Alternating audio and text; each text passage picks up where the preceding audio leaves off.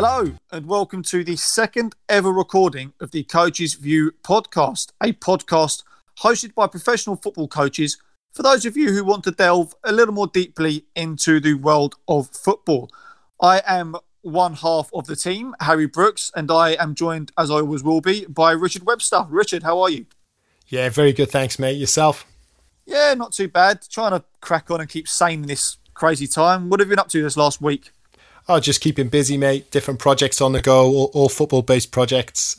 Doing a home training program for our guys at the academy at the moment. That's quite fun. That's quite interesting. And just a few other little things. Trying to keep busy, trying to keep sane, and concentrate on the podcast, mate. Yeah, I mean, I'm asking you what have you been up to in this last week. Like, I don't talk to you every night at 2 a.m. with new ideas and new business ventures that we can be doing in this time. But there we are. Glad to see you're doing well.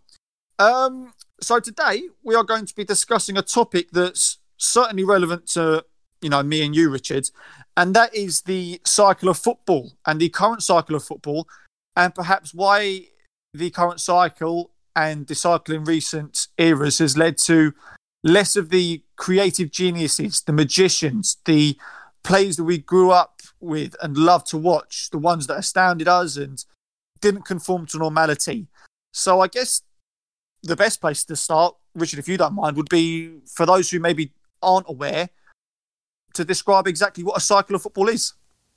Yeah, sure. So for me, a cycle of football is a style of football or a tactical style that predominates an era or a mini era at the top level of the game. So it would be going back a few years. You would think about tiki-taka as a football cycle where possession and keeping hold of the ball and your ability to pass and move and create spaces that way would be the predominant style. That was a highly sought after ability, mainly because of the success of a certain teams, Spain and Barcelona being the most dominant at that time. And then, now that style has moved to one side, there's normally a natural shift from that style to another. So we're now seeing a slightly different cycle of football. But that for me would summarize a cycle of football would be a style or a type of play that predominates mostly the top level of the game and then has a big influence on lots of football teams. Yeah, completely. And I guess, the current cycle of football, well, for me, I would say that the current cycle of football is two main factors to it, in terms of teams we look at and players that are perhaps, being produced and bought. And that is, teams and players that are tactically disciplined and athletic. That is the two key phrases and the two key words, I should say, that for me dominate this current cycle of football. Would you agree with that? Yeah, 100%. I think certainly from the athleticism, the game's only getting faster and players are getting stronger. The rise of sports science has been remarkable over the last years. I think that's starting to dominate and creep more and more into the coaching side. Perhaps even overtaking what would classical coaching from before. They've got such a massive influence now. That's certainly changed the game. And then the tactical awareness and understanding has definitely developed as well, where players now are able to play different roles, different functions within the team. So I think those two would summarize it for me, definitely.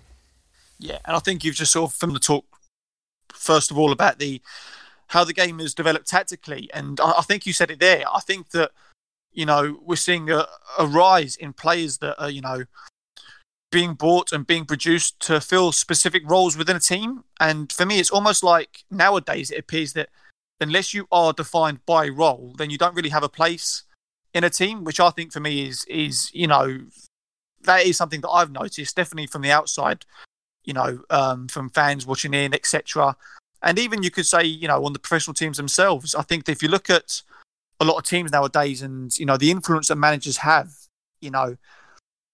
they want players that perform X, Y, Z when they do it. There's certainly less allowance for players nowadays that, don't conform to, the tactical regiment and can sort of, express themselves with outside the tactical structure. And I think that's something that I've definitely noticed, that more and more it seems to be that if you aren't a role filler as a player, then you don't really have a place in the team, which, I personally don't agree with. I don't know if you've noticed that. Yeah, certainly. I think now we're seeing more and more role fillers in football. I'm not sure if they're dominant I think that each team generally has two or three, from my personal opinion. But I am seeing an increase in that type of player that has to fulfil a particular function in the team or a very specific role in the team. I'm a Spurs fan, so if I look at Tottenham, for example, I look at a player that perhaps has in the past received a little bit of criticism, but now he's really grown in terms of his influence, and that would be Moussa Sissoko. So if we take a player like this, for example, he did receive some criticism, and players sometimes look at it in simplistic terms and think, fans look at it in simplistic terms and think, why can't he do this, or why can't this player do that? You know, they train all day, why are they not capable of finishing, or why can't they do this particular pass?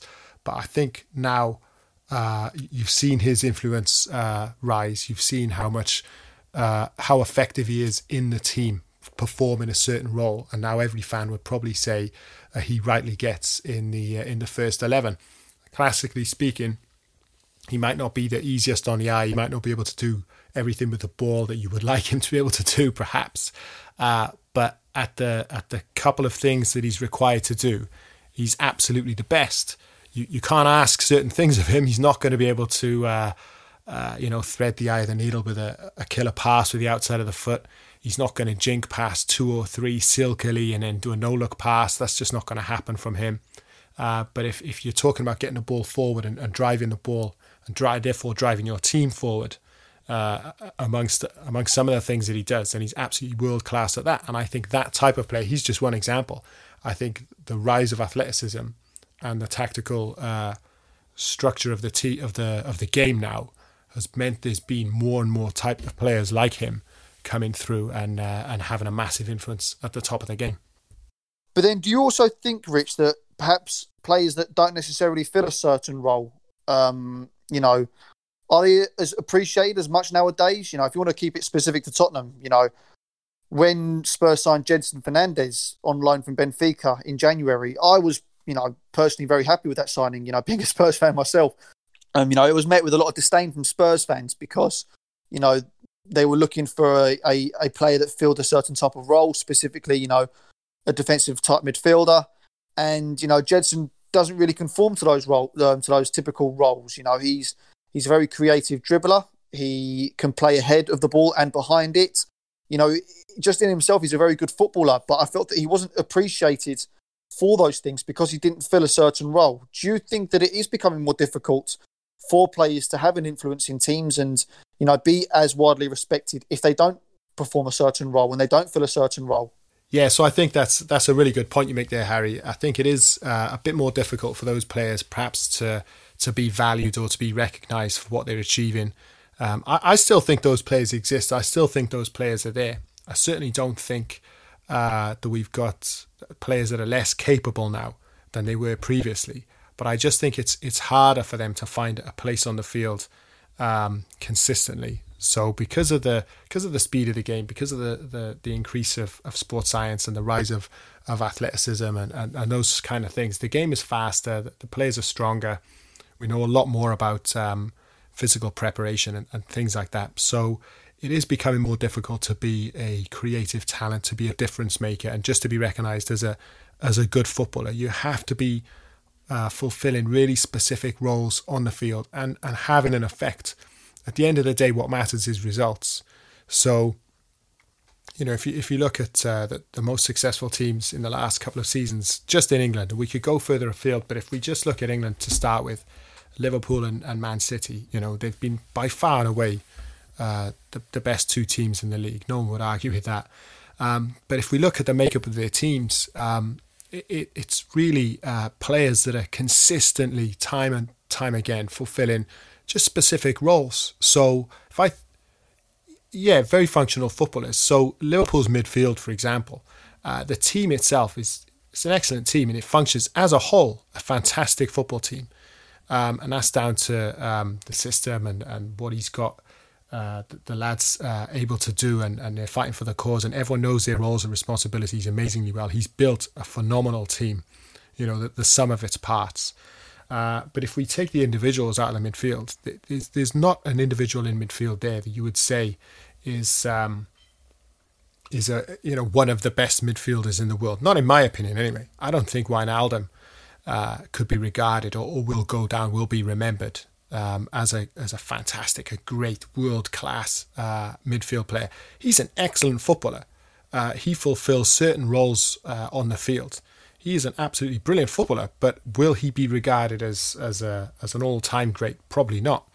And I think that's the thing. I think it's where, I think he's world class, but at fulfilling those specific roles, it's and as you said, if you're if you're looking at footballers and how they're deemed, typically in terms of what they can do with the football and the magic they produce, he probably won't be recognised as one of those all-time greats because, as you said, he fulfills a role and he's a very functional footballer. He's very, very good at it. He's got, I believe, world-class attributes at that, same as Jordan Henderson.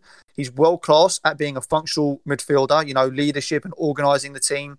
Wijnaldum is very press-resistant, good at keeping the ball, very disciplined. But as you said, being widely regarded and widely remembered as an all-time great, there's probably less and less of those players about nowadays because it's not that they're less needed, but perhaps I would say that, unless if you want to be, if you look at Liverpool and Man City, you look at Pep and Pep and Klopp, they're very set in their ways in terms of how they view football. And unless you are a player that conforms to what they want, then you're not needed. So you could say that arguably Liverpool became a far better side when they sold their creative maverick in Philippe Coutinho, but they've replaced him with really functional footballers that do X, Y, and Z, what Klopp wants, as and when they need it. And, I think it has led to a big reduction in those players. As you said, you're still going to get those players that, can be creative mavericks and creative geniuses and do things that surprise and shock and be remembered fondly for that. But I do think with the current cycle of football, there's certainly less of them about and they're certainly less appreciated. Yeah, I also think there's a slight change in the style of creative player or a creative genius that's able to flourish. So if you think about Pep's teams or Klopp's teams, teams that are really successful, they have creative players or players you would put in that box. You would say Raheem Sterling, you would say Riyad Mahrez, you might say, there's a few more in that team as well. Certainly Firmino from Liverpool, Mane, you would put in that category. But I think they're all a certain type. They're all an explosive 1v1 dominant type of player, with the exception of Firmino. I think there's less and less players who are able to dictate or slow down the pace of the game or be creative in a more slower style, in a more measured style. I actually think a lot of what Manchester City do is it's excellent. It gets results. It wins the majority of games. They're better than most teams. They're really well drilled, and what they do, how they perform, the roles on the pitch is unbelievable, which is why they win the vast majority of the games that they play. But I actually don't regard them as particularly creative. I think they score the same goal a lot of times. So it depends how you define creativity. I think when I watch Manchester City, I see an excellent team that's almost like a basketball team. So they have certain plays. Routes, certain plays, certain routes that they run. There's certain classic Pep goals, which he scores, which he's borrowed from futsal and different areas as well. And they're brilliant at it, and they perform it superbly, and it's good enough to beat most teams. But I do think they're lacking that type of player who's creative in the sense of able to put their foot on the ball, because football's changed, because that's not required. They don't need to have that player to still win the vast majority of their games. For me, I think Mahrez is certainly one of those players, and it's interesting to see how Guardiola uses Mahrez. So he does use him for that when he's needed. He uses him a lot when big games come around, because he needs that extra edge in terms of creativity. He might use him off the bench. He uses him quite cleverly in that way. So I think those players still can have an impact, but I think they're being more marginalised into more one-on-one dominant players and less creative players who are able to put their foot on the ball. Yeah. I think a lot of it is, down to, the control, I think, that managers look to have. And, they look to, win games and not have as many outlying factors that can prevent them from getting results. They look to cover as many bases as possible, and I think that if you give players freedom, I think there's that key word there, the freedom for players. And I think that if you give players freedom to conform outside of their tactical regiment, then the manager all of a sudden loses his control, or certainly loses a lot of his control. And I think that where it's such a results, and it's such a financial the financial gains of winning and losing are so vast nowadays, and the importance of success and failure are more so. It's more important than ever before. Managers don't want to lose that control. And I think that, if you give that freedom to players, of course they can let you down. Yes, they can be spectacular, but, if the manager has the finances and can get the players that he wants to fulfill certain roles, then you are going to see less teams, less dominant teams that, have players that can, put their foot on the ball, slow the tempo down, because that's not what the game is about nowadays. And I think, the current, like we said earlier, the current cycle of football being very tactically disciplined and very athletic, they both go hand in hand with each other. It's, the game is it's getting more and more intense. It's getting faster and faster. So, as you said, you can't really be a footballer, or you'll struggle to be a footballer, I think, in a successful team that does slow the game down and does put their foot on the ball, because they can almost get swarmed up in it, and the manager doesn't want to take that risk. And I think it's led to less freedom for players in the big teams. And whether, you view that as a shame or not, whether you appreciate it from the coach's perspective and, the plays they do in the circuit football, I guess it's down to opinion. But for me, it definitely has led to less of that maverick footballer, that creative genius that doesn't conform to, the tactical structure of the team. Yeah, I would agree with that. I would also say there's something to be said there. You touched upon it about the finances of the teams and of the leagues. So if we look at the top leagues, I think the need to stay in the league. If we take a team who's maybe in the bottom half of the table, and you think, okay, you're going to go into most games, and at the outset of the season, the objective is to stay in the league, just to stay in the league. It's nothing else. It's just, can we not get relegated, which is fine. So, and that, it was always that way. It was ever thus. However, when you've got the teams at the top of the league able to basically stockpile talent, they're able to stockpile players, whereas in so much as their B team could still compete in the same division and come, in the top four, qualify for the Champions League. Liverpool's B team knocked Everton out of the cup. Man City's B team, in my opinion, would easily come top six without question. So then if I'm one of the other teams, if I'm outside of that top six and I need to win enough games to stay up, then of course it's going to be very difficult for you as a manager to play a creative talent. It's going to be really, really difficult. You're still going to see them come through. So you'll see at Palace how heavily they lean on Wilfried Zaha. But I think that's becoming more and more outside of the ordinary. And you can hardly blame them, because if they need to win X amount of games, then it becomes a numbers game. You say, well, I'm more likely to do that with athletes on the field, with guys who can fulfill certain roles. I would love to have a creative talent running through midfield, or the type of player who can put his foot on the ball and play the passes that no one else sees. But is he going to win me enough games to stay up? And I think that's a byproduct of the top teams being able to stockpile talent. The difference in finances between those teams that consistently qualify for the Champions League, meaning those teams below have to try harder and harder just to try and keep up or catch up or not get relegated. And so then if it is a numbers game, if I was in that position, I wouldn't be playing a creative genius either. I'd want to stay up, and the way to stay up, in my opinion, would be to load up with guys that are going to compete and be physical and strong enough to do so for 38 games. Yeah, you take away as many, factors that could let you down as possible, don't you? Or potentially let you down. You want to have as many guarantees, isn't the right words, but you want to leave as little to chance as possible. And, especially if you're a smaller team that, needs to stay in the league, if you have those players that can let you down, then you are leaving it to chance, aren't you? And I also think managers are a little bit afraid to gamble on that type of player.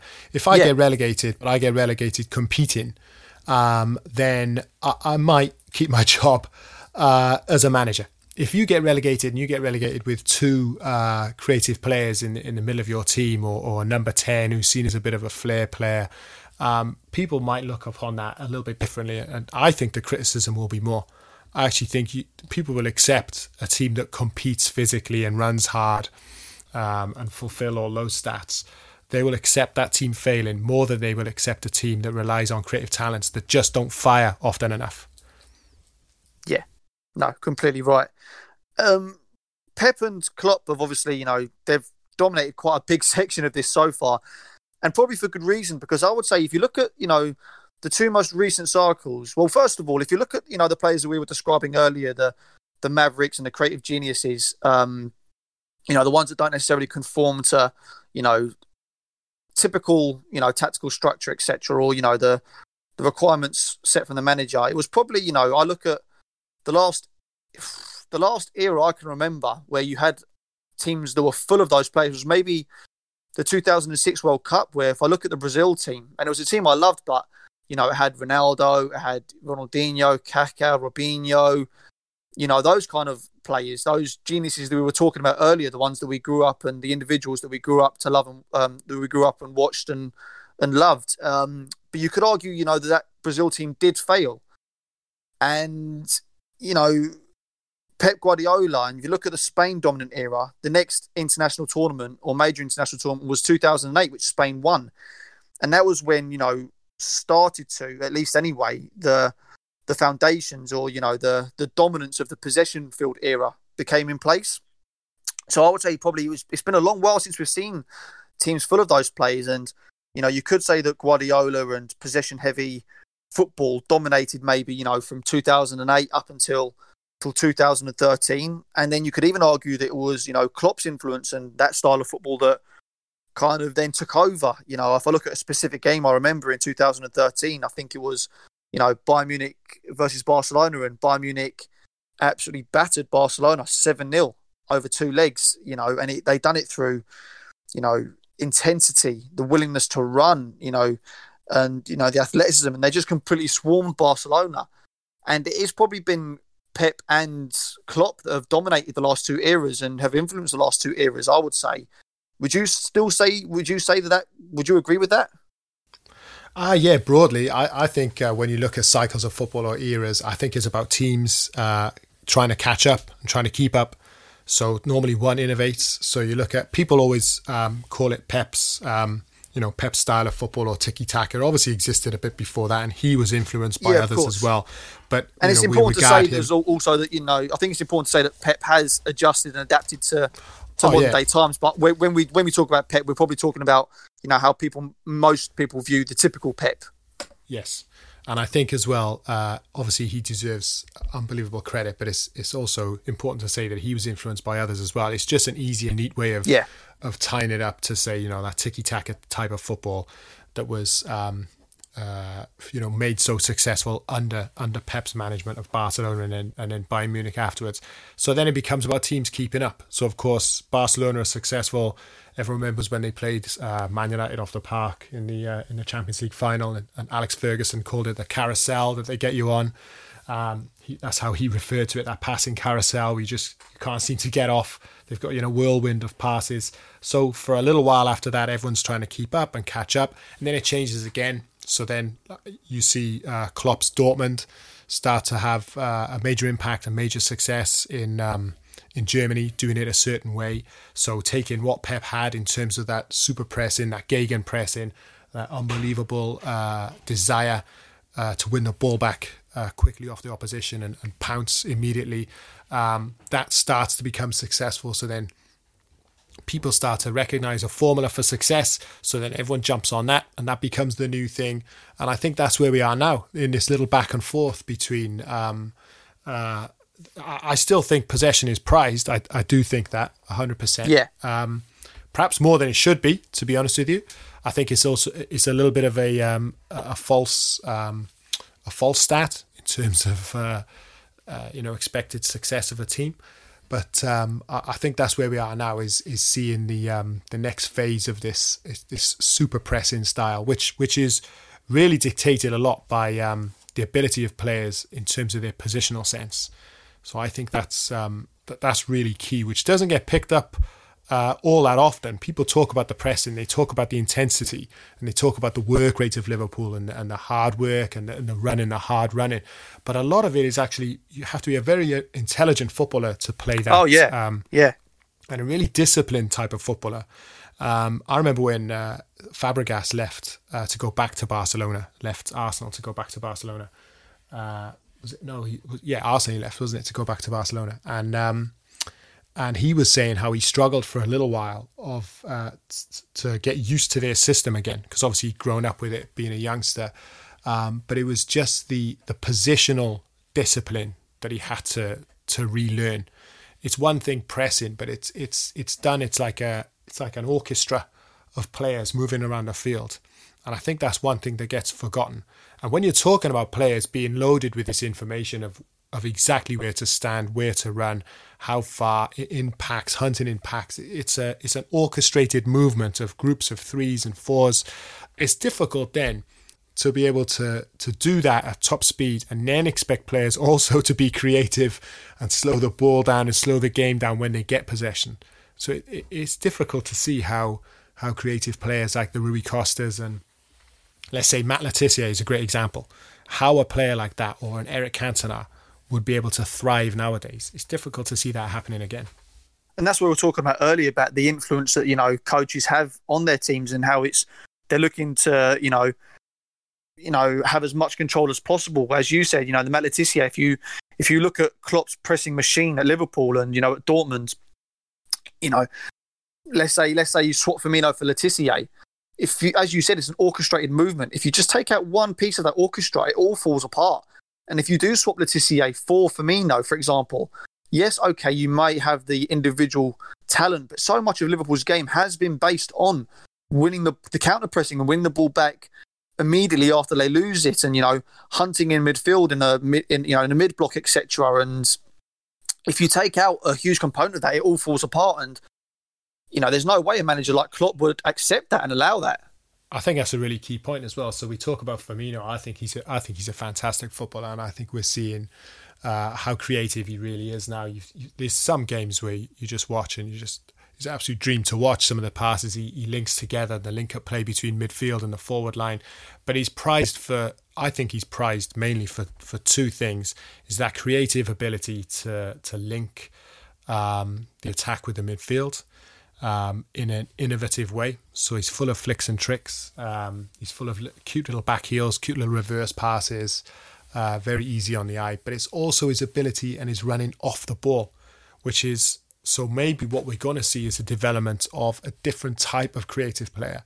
So I don't think it's possible now to just have, well, of course you can just have the one, but your skill set or your what you bring to the team would have to be so exceptional to allow that you don't offer anything or you don't offer enough in terms of tactical discipline or your off the ball movement. So with Firmino, it's his pressing. His ability to press is second to none. So, and it's because of that, allied to the fact that he's very creative in the final third, that he's such a top player and he's able to play at that top level. If he was just prized for his creative ability and his goals, would he still be there? I think that's an interesting question. Yeah, and I think you hit the nail on the head there. It's it's modern day. Of course you can still be creative, but it's almost creative in a very structured way, isn't it? It's you can be creative in that many ways. You certainly can't be creative outside of my tactical structure, though.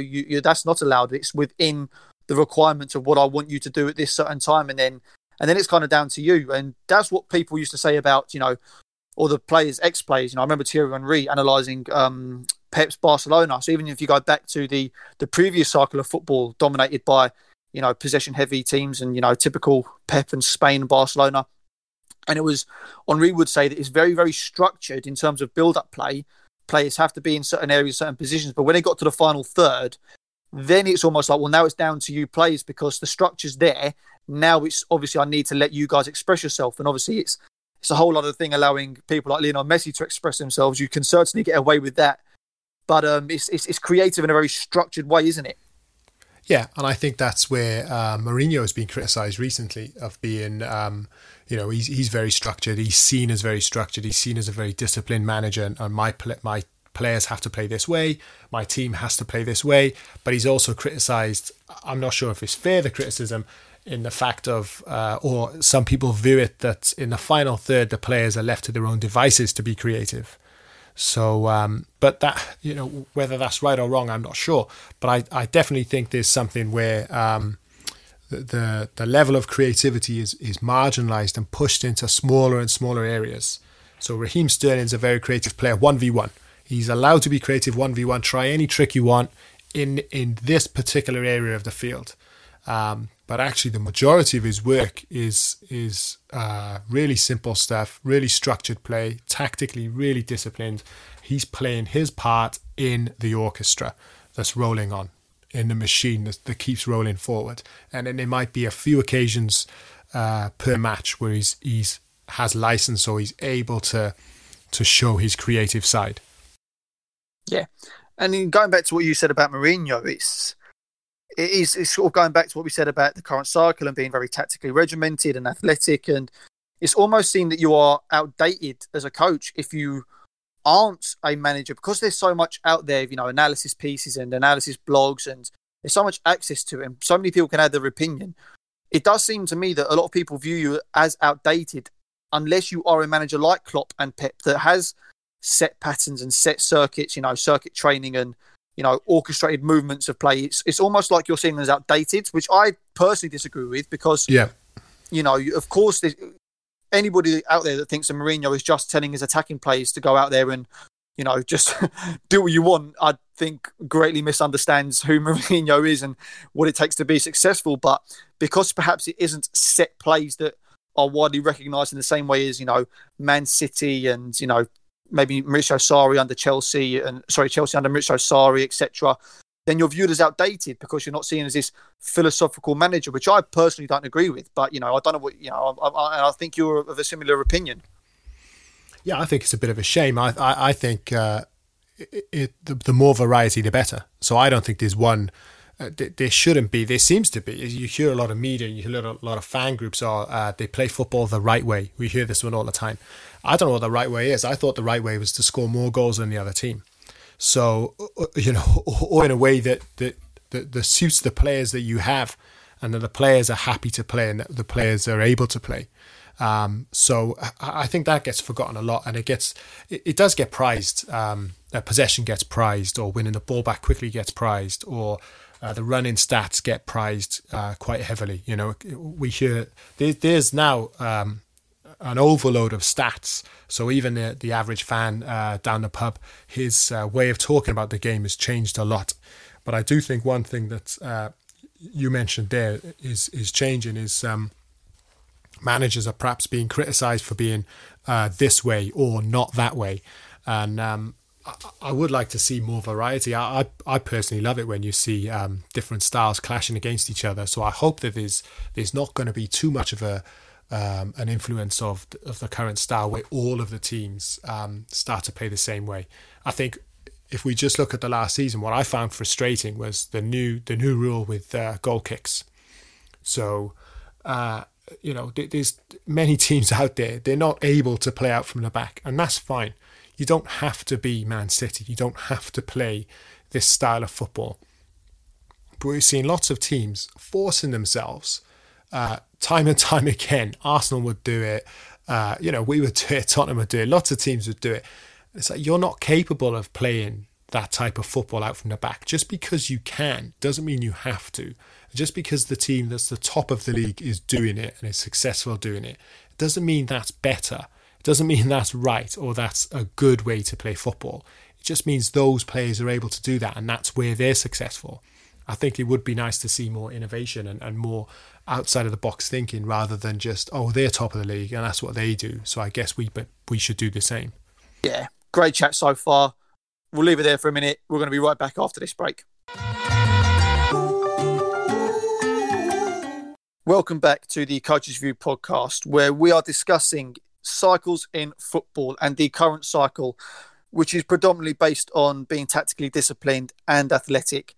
We've obviously discussed earlier quite a bit about the types of players that, are perhaps appreciated in this current cycle and aren't as appreciated. And of course, that the cycle of football does have a huge influence on how players are being produced from a younger age group, and the academy level of football, and the influence it does have on academy systems. And I think it's becoming clearer and more obvious that how much of an influence this current cycle of football, in terms of, for me anyway, the biggest influence, or one of the biggest influences, how structured in terms of how teams play, it's becoming at academy level and young teams. If you look at whenever we play against our independent academy, we play against professional academies, they all play the same way. And for me, it takes away the ability for players to think for themselves. We touched on it last week in our first podcast with Sam Cox.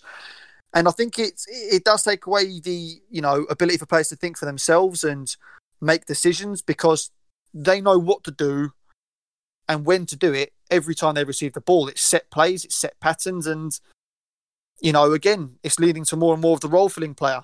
And I guess I want your view on that, Richard.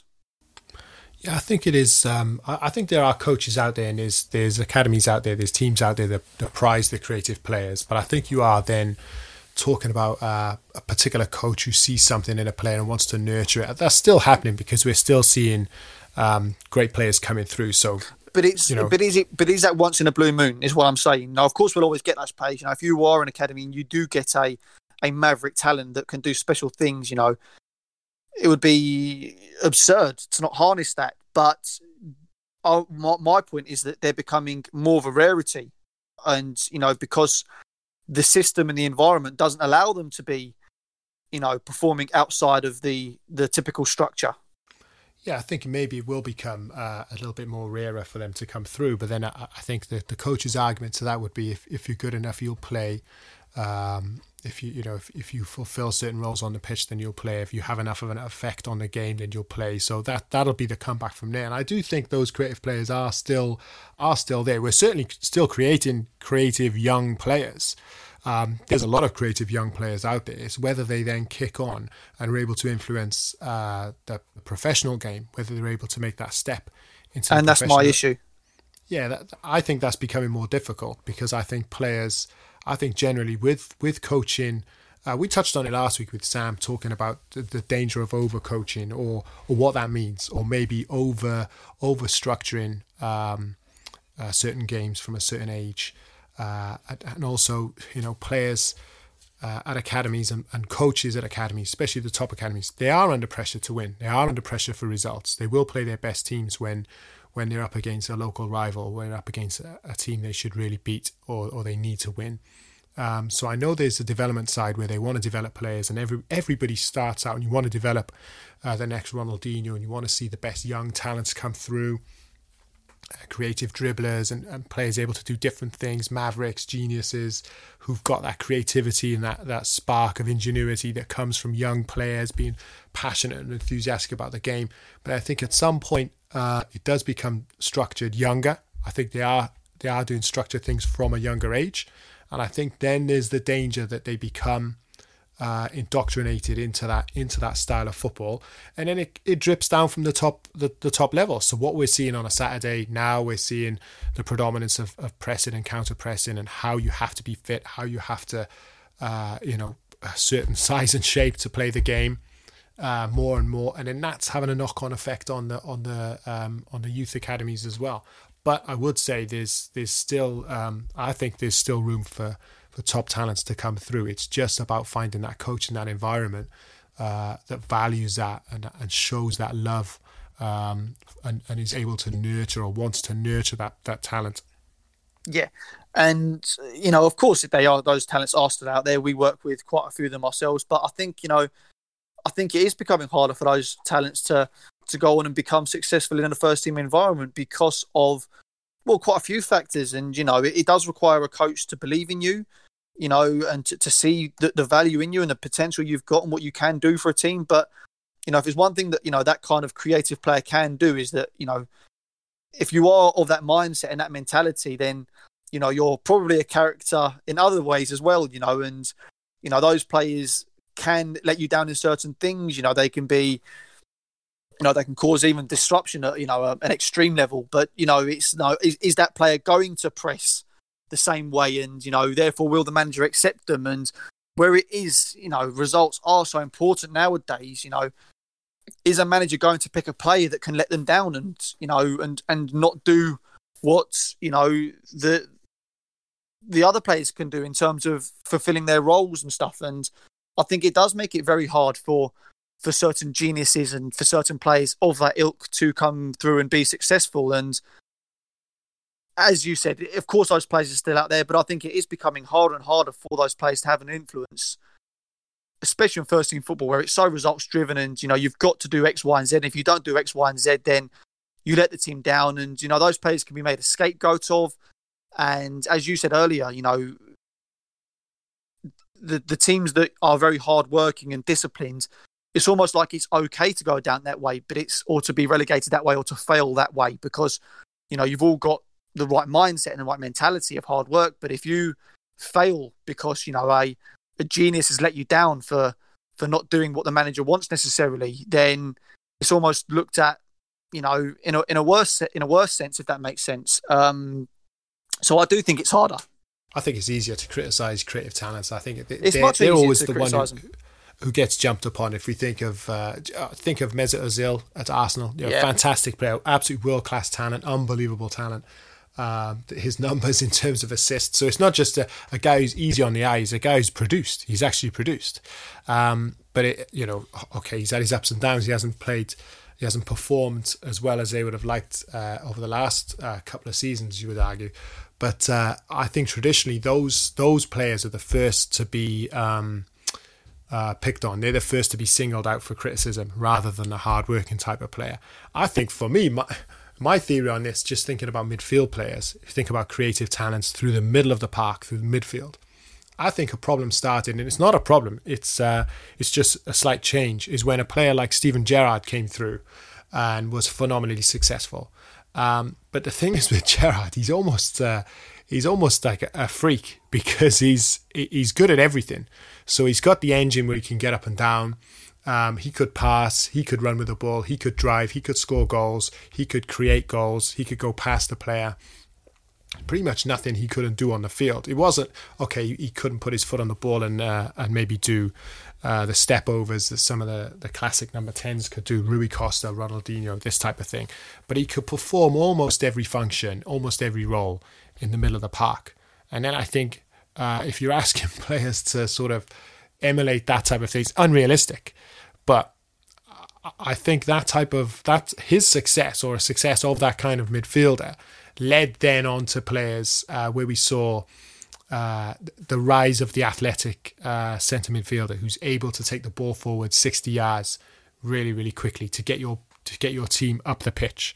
I think Yaya Toure is a brilliant example of that, and how he led the way in world football in that regard. So with players like that to look up to, I think then it's really, really difficult to see those young players breaking through. I think they'll still get through, but I think they'll become purely marginalised into 1v1 dominant creative players. I don't think we're going to see that many creative players coming through the middle of the park, coming through the middle in the classic attacking midfielder sense. I don't think that's going to exist if we keep on with this current cycle, with this current trend.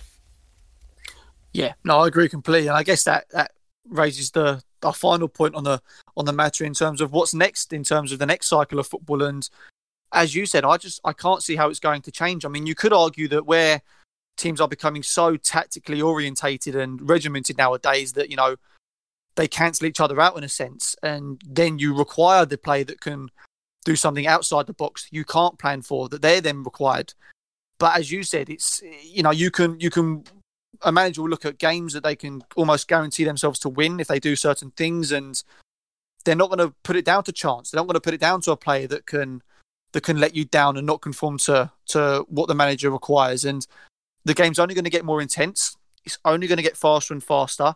So I just can't see how those players, I mean, you said it there, if you look at the midfielders that can put their foot on the ball and slow the game down, and of course those players are still out there, but the ones that aren't necessarily as athletic or aren't necessarily as intense off the ball, I can't see them coming back into the play anytime soon, because it's not what the game requires at the moment. That's not what it needs. That's not what it requires to be successful. It requires, players to be able to play with intensity and structure and, take on jobs and roles. And I personally can't see how it's going to change. I think that, the Riquelmes of the world and the Rui Costas, etc., I think, and the Letizier's, they're becoming, I'm not saying they're a thing of the past. I do think you'll always get those every now and again, that player, but I don't think it's going to be with anywhere near the same regularity. I can't see football changing very much from this current cycle of intensity and tactical discipline. Can you see it changing any time in the future, any point soon? No, maybe one way that I could see it, maybe not changing, but maybe tweaking slightly, would be in the use of creative players, as in maybe specialists. So if we look at football and football coaches, they're not afraid, especially at the top level, to borrow ideas or take ideas from other sports, so NBA and American football, that type of thing. And I think if we look at those sports, you can have specialist players that are used. So we're talking, a lot in this podcast about roles and about role fillers. And I think what you might end up is having these creative talents, having these creative geniuses, but used almost in the way of like a special teams unit you would have in the NFL, or a specialist 3-point shooter that you would have in the NBA. So you might have a creative winger or a fantastic 10 who can put his foot on the ball and do the different passes and the different things. And you might use him sparingly. You might be half an hour. So you might, because of the rise of the athleticism and teams able to cancel each other out because of the tactical discipline of both teams and the stockpiling of the top players at the top teams, I think there will be occasions where teams cancel each other out, and they're still going to have to make the difference. So possibly that's a way that we're going to see those creative players come back in, being used in an innovative way as almost like a complete specialist, pretty much unused against teams which you don't need them for. You're going to wallop those top teams. They know they're going to win against the majority of the teams in the league 9 times out of 10. But do they have this player there in their squad that they're able to use sparingly when the time requires to make a difference in the big games? Maybe that's one way that it'll be used. But it is hard to see how it'll change with the intensity going up, with the speed of players going up, with the athleticism of players going up. It is difficult. I hope so. I hope you do see those, that there's going to be a turnaround at least, and we do see more of those players coming back. I personally can't see it. I think that what we'll then see is actually that, almost like a superhuman of a player I can see happening. The ones that play for the very top level clubs could do extremely athletic, extremely disciplined, but also have that, that vision and can be extremely creative in a very specific way, and like De Bruyne, those kind of players that... Well, I was going to say Ronaldo would have been a great example of that phenomenon, Brazilian Ronaldo. I think he was, at the time, definitely a one-off. There's a chance Mbappe develops into that type of player who's able to sit in both camps, be a creative talent, able to go past 2 or 3, using silky skills, easy on the eye, and also be a complete, super athlete at the same time. Maybe that's the next development.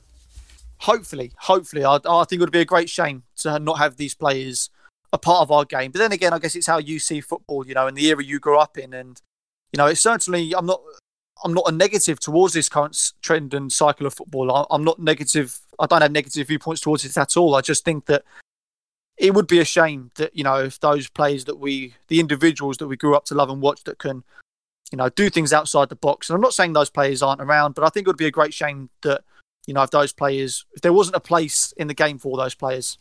Yeah, I think it would be a shame if there's less variety. I think variety is what makes football interesting. I think that's what makes it exciting, that you see different styles coming up against each other. So I think it would be a shame if those slower paced players, those mavericks are marginalised out of the game. Personally, I'd like to see more teams adopt that type of player, but then that's risk taking. That's asking teams to take incredible risks when everyone else is going down a certain route.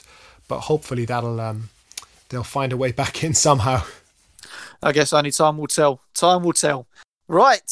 that wraps up that main discussion point. I think it's time for a Q&A. So we didn't do this last week, but our producer James insisted that we start getting you guys, the listeners, involved a bit more getting involved into our production. So I put out there, certain questions on Twitter that people, would be interested in us answering, and I've picked 3 out. So the first question here is the best ever game that we've been to, and that was asked by @Orlandinho. So that was asked by Orlando. What's the best game you've ever been to, Richards? Oh wow! Okay.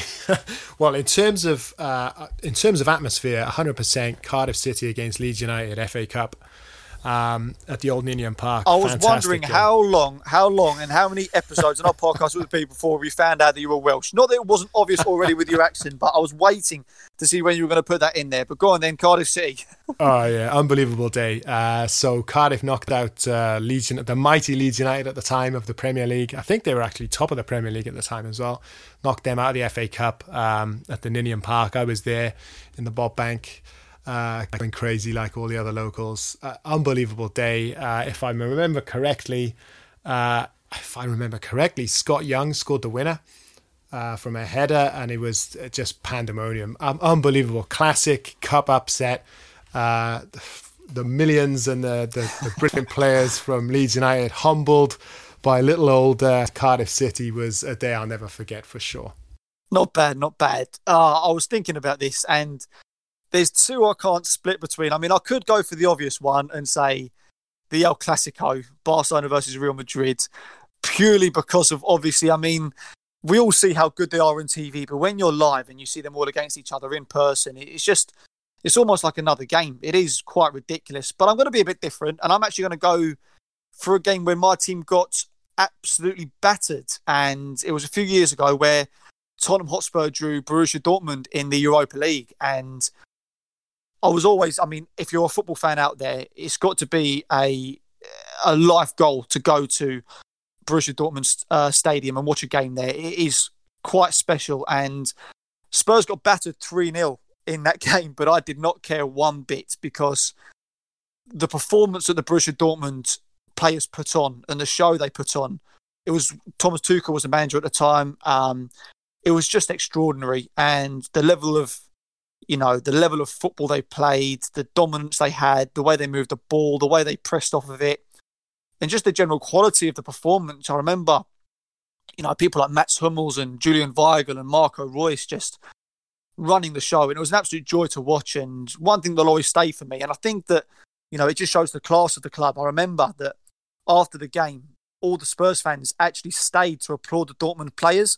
Obviously, getting battered 3-0, the Tottenham players sort of trudged off quite quickly. They did say thank you to the fans, but they trudged off quite quickly. But, but all the Dortmund players, they realised that, all the Spurs fans were clapping them, and they came over towards our section and clapped us as well. And I just thought that just showed everything about the club that night, the passion of the fans, the atmosphere, the quality of the team, and, the class of the players. I just thought it was exceptional. So, bit of an outside one there. I don't really know how I can have my best ever game being my team getting absolutely battered, but I absolutely loved it. I thought it was brilliant. So that's my answer.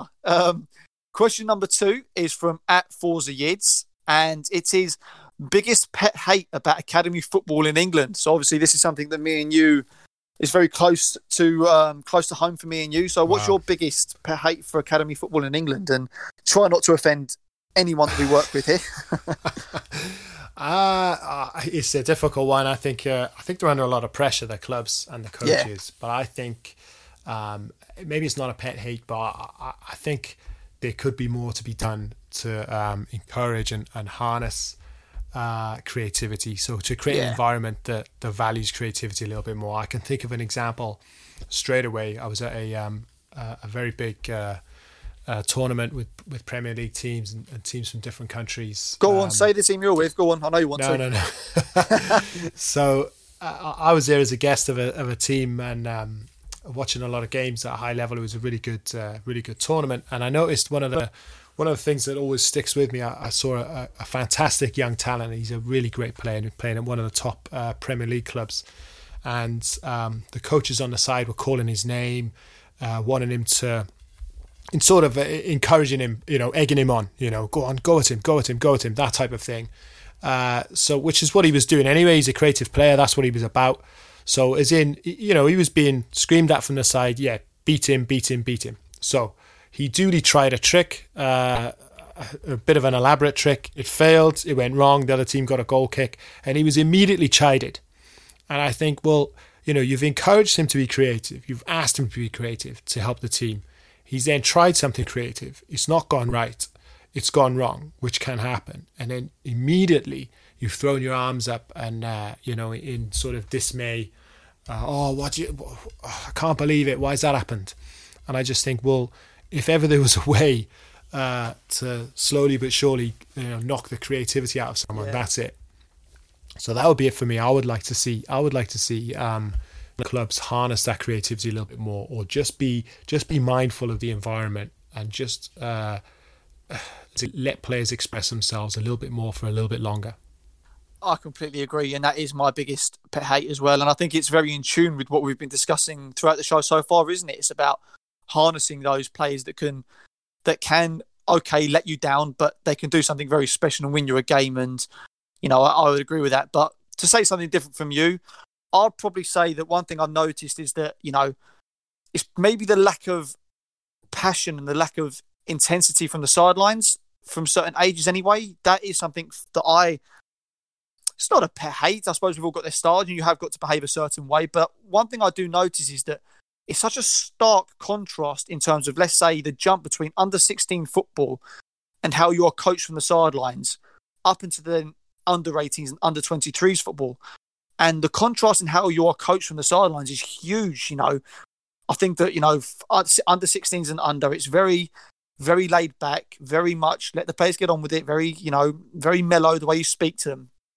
And then all of a sudden, you go to under 18s and under 23s and then obviously first team, and it's almost like a whole other game the way that the coaches speak to you. And I just think that, yes, you've got to behave in a certain way, but there's nothing wrong with having a bit of passion on the sidelines and, demanding a bit of intensity and making sure that standards are constantly kept at, because it's going to be it is a huge culture shock. And our players tell us all the time, how much of a culture shock it is for them when, the jump when they under 16s and everything's very nice and very nice mad, and then they go to under 18s and under 23s, and all of a sudden it's a whole different way they're spoken to, and it does take players by surprise quite a bit. And of course you have got to be a certain way, behave a certain way. I'm not saying that an under 23s coach can speak the same way to his players and then an under 9s coach can speak the same way, but I do think that there is nothing wrong with having a bit of intensity and a bit of passion and a bit of being demanding on the sidelines. I don't know what your thoughts on that are.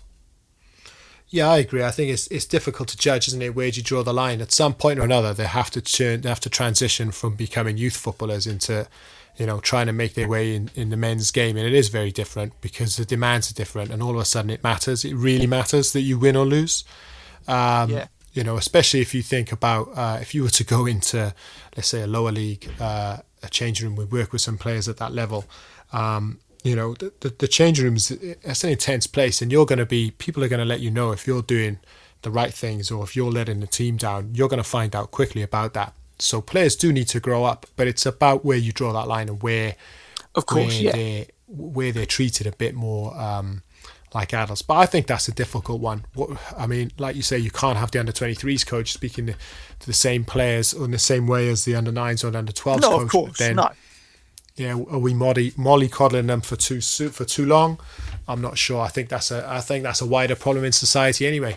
Yeah, but I think that's what you're saying actually. That where do you draw the line? But it can be drawn the line the other way around in the sense that you've drawn the line and it's gone too far that way. It is mollycoddled too much, and I think that is something that I've personally noticed. With all the the setups we go to, etc. That perhaps there is just a bit too much of everything's very nice mannered. It's okay. Well, actually, standards do need to be met. It's an incredibly difficult environment that you're pushing players into, in terms of professional football. And I just think that, across the board, it is probably just too much of the same intent in the terms of, very laid back on the sidelines, very much reserved. And that's just, for me, I think that, as you said, every situation is different and there is no right or wrong way to do it. It's completely based on the situation. Our third and final question of the week is from at Xander0894. And that is, of course, Xander Wilkinson, who is part of the Scouted Hub, an organisation that me and you are developing a more of a strong relationship with. They are fantastic. And Xander's question is, what is the hardest part of coaching younger players? Have you noticed any common areas that you find you have to work on with them? Sorry. That's such a difficult one. So, okay, one thing that I've noticed, especially with younger players, and this might be, I was speaking about this with a colleague the other day, is I think players are coming to us now less physically able to perform certain athletic functions than they would normally have been able to when I was growing up, for example. So I don't know whether that's to do with, I'm talking about leaping, bounding, hopping, skipping, running, jumping, tumbling, falling. I think not diving. And they're all pretty good at that. No, I think that's one area that young players that are coming through now aren't as up on as they were previously, whether that's because lifestyles have changed a lot in the last 20 or 30 years from when I was growing up playing football and coaching. I think we used to go outside to play more often. I think players and just young people, children would be out on their bikes and climbing and making dens. That's still happening, of course, but I do think maybe it's just something I've just noticed, that players are coming through less able to perform physical tasks. They've got less coordination and balance than they should. I think young players now are fantastic with the ball. When we're seeing these guys, really, really good footballers with the ball. Everyone's got tricks. Everyone's got a skill.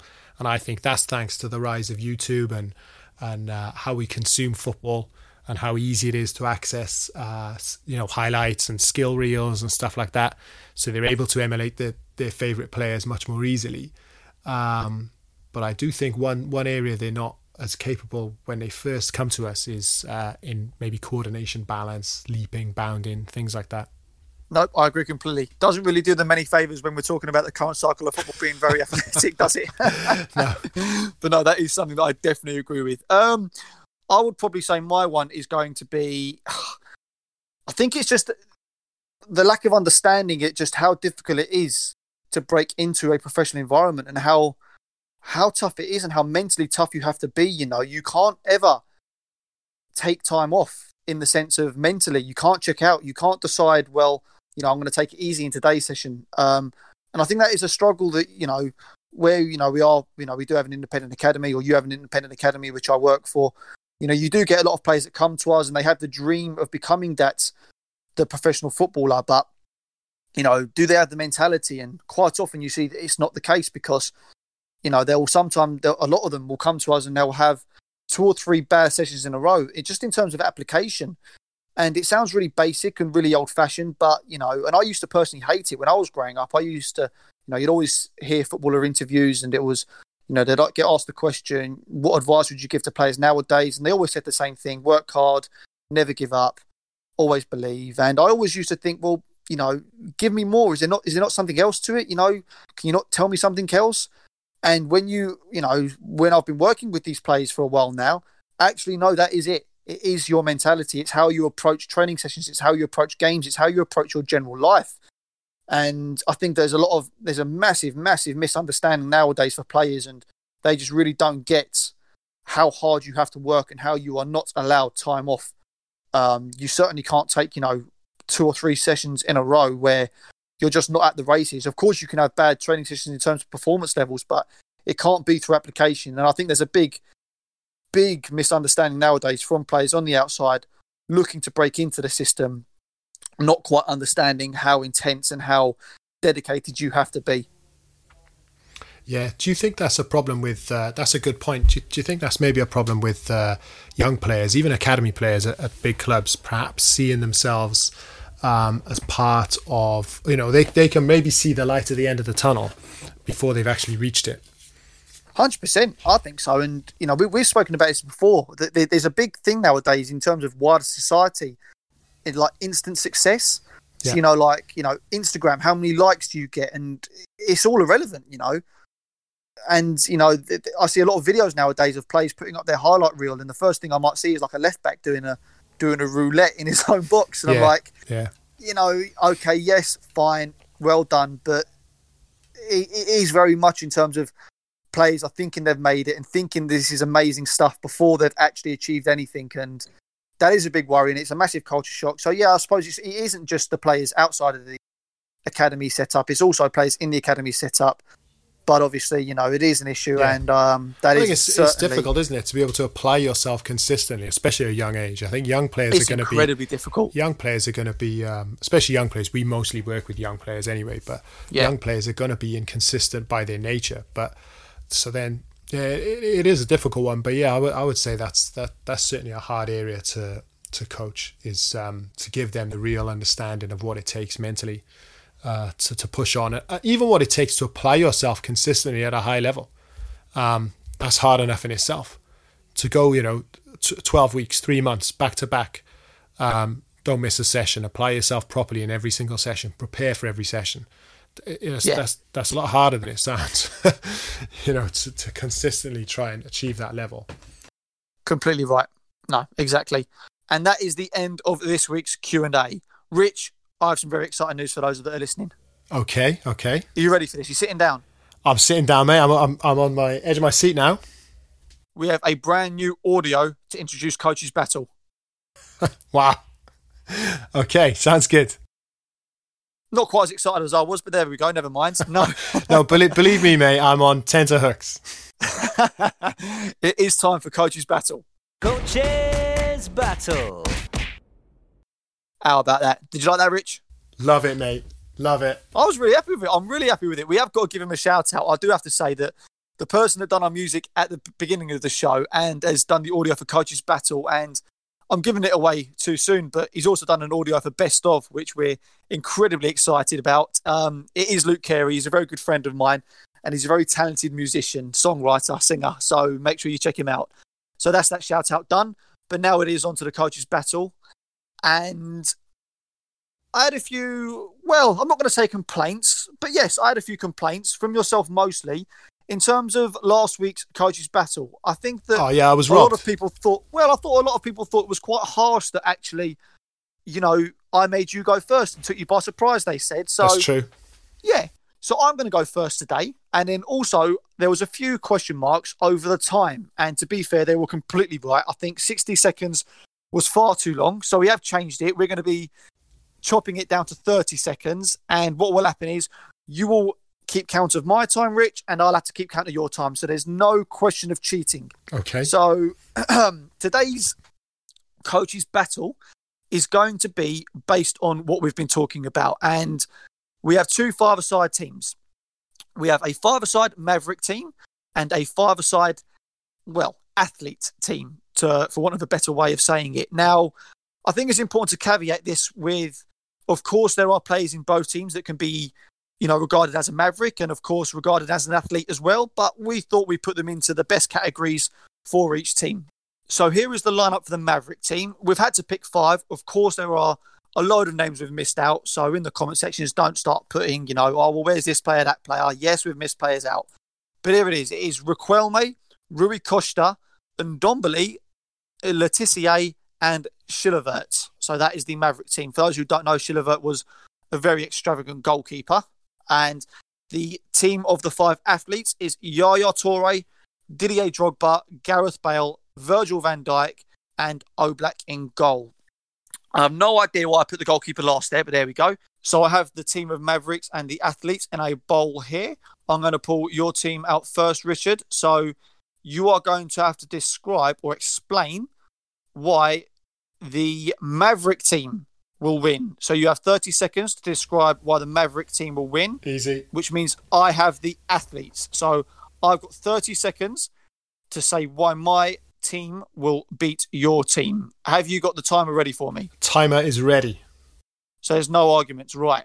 So you're going to have to give me the countdown, Richard, and then call it there at 30 seconds. Okay, mate. Your 30 seconds on why the athletes beat the Mavericks starts now. Right, well, the reason why the current cycle of football is about intensity is because that is the aim of the game nowadays. it's all well and good having the creative plays, but if they can't run off the ball, they're just going to be swarmed. So, it's all well and good being really creative and taking time on it. But, my team of incredible athletes are just going to completely overpower those talented Mavericks. And, they won't be able to keep up with the intensity. They won't be able to keep up with the speed and the power and the pace. And, of course, there's still creativity in my team. So mine is just a more well-rounded team. That's it. You're done, mate. Oh, I think we cut it down too much. I was on a roll. I gave you 31. That was 31. 31 seconds. All right. Well, I'm not going to have any... When I win this, I'm not going to hear any complaints about that. You gave me the time, so that's that. I'll complain anyway, mate. Don't worry about it. And because we don't have a guest this week, it is going to be put out to Twitter who wins this one. So that was my 30 seconds of Coach's Battle. Are you ready for yours? Easy, mate. This is in the bag. Right. So let me get the timer. So you have 30 seconds starting in 3, 2, 1, go. Right, the reason my team of Mavericks will win this game hands down is because the team of athletes quite simply won't touch the football. We've got Riquelme in there for a start. Unbelievable. Well, I shouldn't have to say anything more than that, to be honest. He's going to stroll around midfield and look bloody good doing it. Him and Rui Costa, I'm sorry, but if you get a foot on the ball, well done to you. We don't need to win a header. We don't intend on winning a header. Sorry, mate. Cut you off there. Oh. You're getting all starry-eyed talking about Riquelme, mate. Was it bringing back memories? Yeah. Right. So as I said, because we don't have a guest this week, we are going to put the winner out to Twitter. So comment in the section or comment underneath the tweet who you thought won today's Coach's Battle. Is it myself, of course, or was it Richards? Right.